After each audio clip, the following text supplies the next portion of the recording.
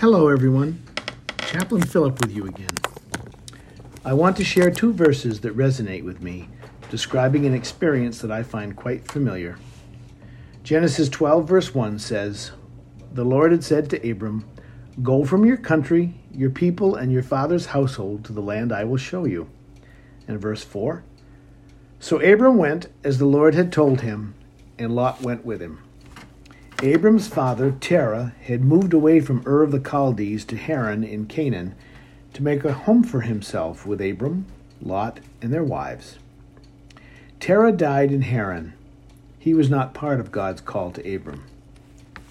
God spoke to Abram, probably in the middle of the night, and told him to pack up, leave Haran, and head out to a place that God would show him. Picture it for a moment. Abram was settled in Haran, comfortable, making a good life for himself, when God told him to pull up stakes and go. And the next thing we read is that Abram has packed up his stuff, his flocks, herds, his wife, his nephew Lot and his wife, and he's hit the open road. No questions, no resistance, no arguing with God, just up and gone. I find that to be fascinating. If God woke you up in the middle of the night and told you to pack up and leave, would you follow Abram's example, or would you give God a hard time about it? Did you ever wonder what Sarai thought of this idea? If you informed your wife or husband that God had spoken with you and told you to pack up and leave, what would she or he say to you in the morning light? I just wanted you to think of what this whole idea would be like if it happened to you. Or maybe it has. Here's how I imagine the conversation went between God and Abram that night. "You want me to do what, God? Just up and go? Where do you want me to go, Lord?" "Never mind that, Abram. Just get up and go. And when you're on the road, that's when I'll tell you where you're going. I'm going to bless you and make a great nation out of you. Don't worry. Trust me. You'll be glad you did." "Okay, Lord, I will. But you better have my back when I tell Sarai about this. You know she's a strong, intelligent woman. She'll have questions." "Don't worry, Abram. I've got this.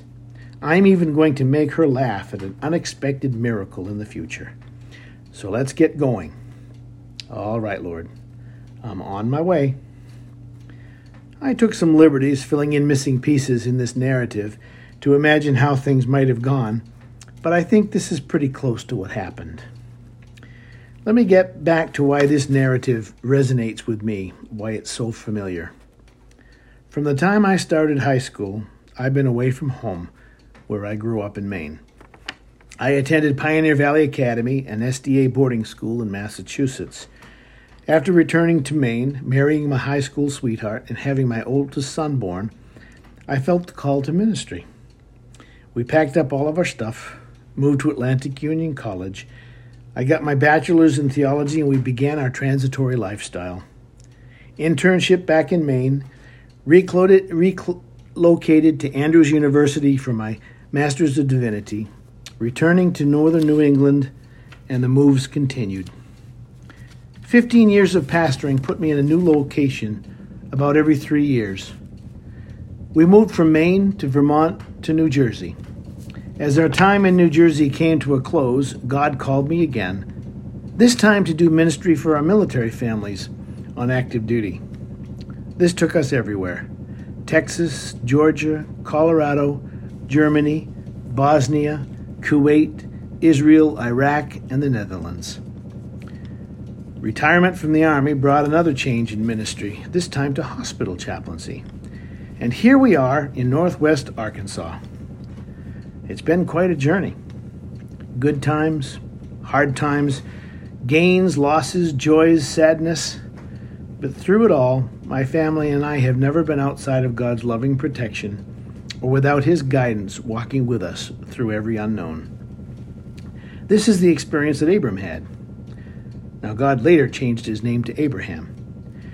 He traveled all over Canaan, pitching his tents wherever God led him, and God blessed him at every step. His walk with God grew as the years passed by. God showed himself to Abraham and conversed with him before the destruction of Sodom and Gomorrah, resulting in the rescue of his nephew Lot. Although Abraham had his flaws like all the rest of us, he was called a friend of God. Romans 4:3 tells us this, and Abraham believed God, and it was counted unto him as righteousness.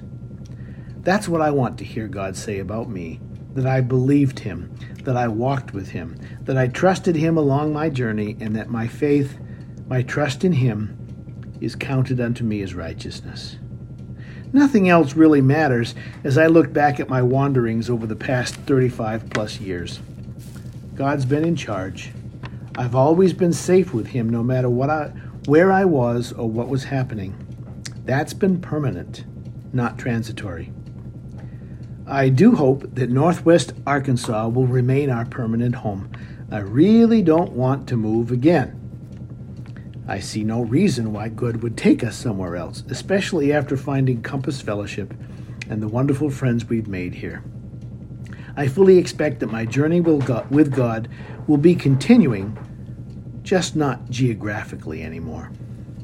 Well, dear friends, thank you for indulging me and walking down this nostalgic road with me today.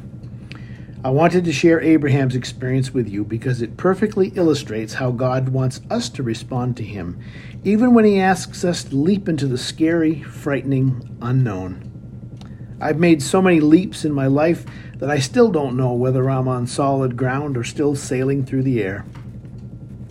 During this long journey so far, and it isn't over, I've also been doubtful, trusting, afraid, exuberant, despairing, defeated, and victorious. Now that I'm at this end of the journey, looking back, I echo the words that Thomas Edison used, the first words spoken over the telephone, "What hath God wrought?" That's how I feel, and my heart swells with thankfulness as I realize how God has led every step of the way. So, dear friends, don't be afraid if God beckons you onto an unfamiliar path. He'll illuminate your way, and he will never leave you or forsake you. You will never be stranded by the side of the road or stuck in the ditch all alone. It just isn't going to happen. God will never leave your side.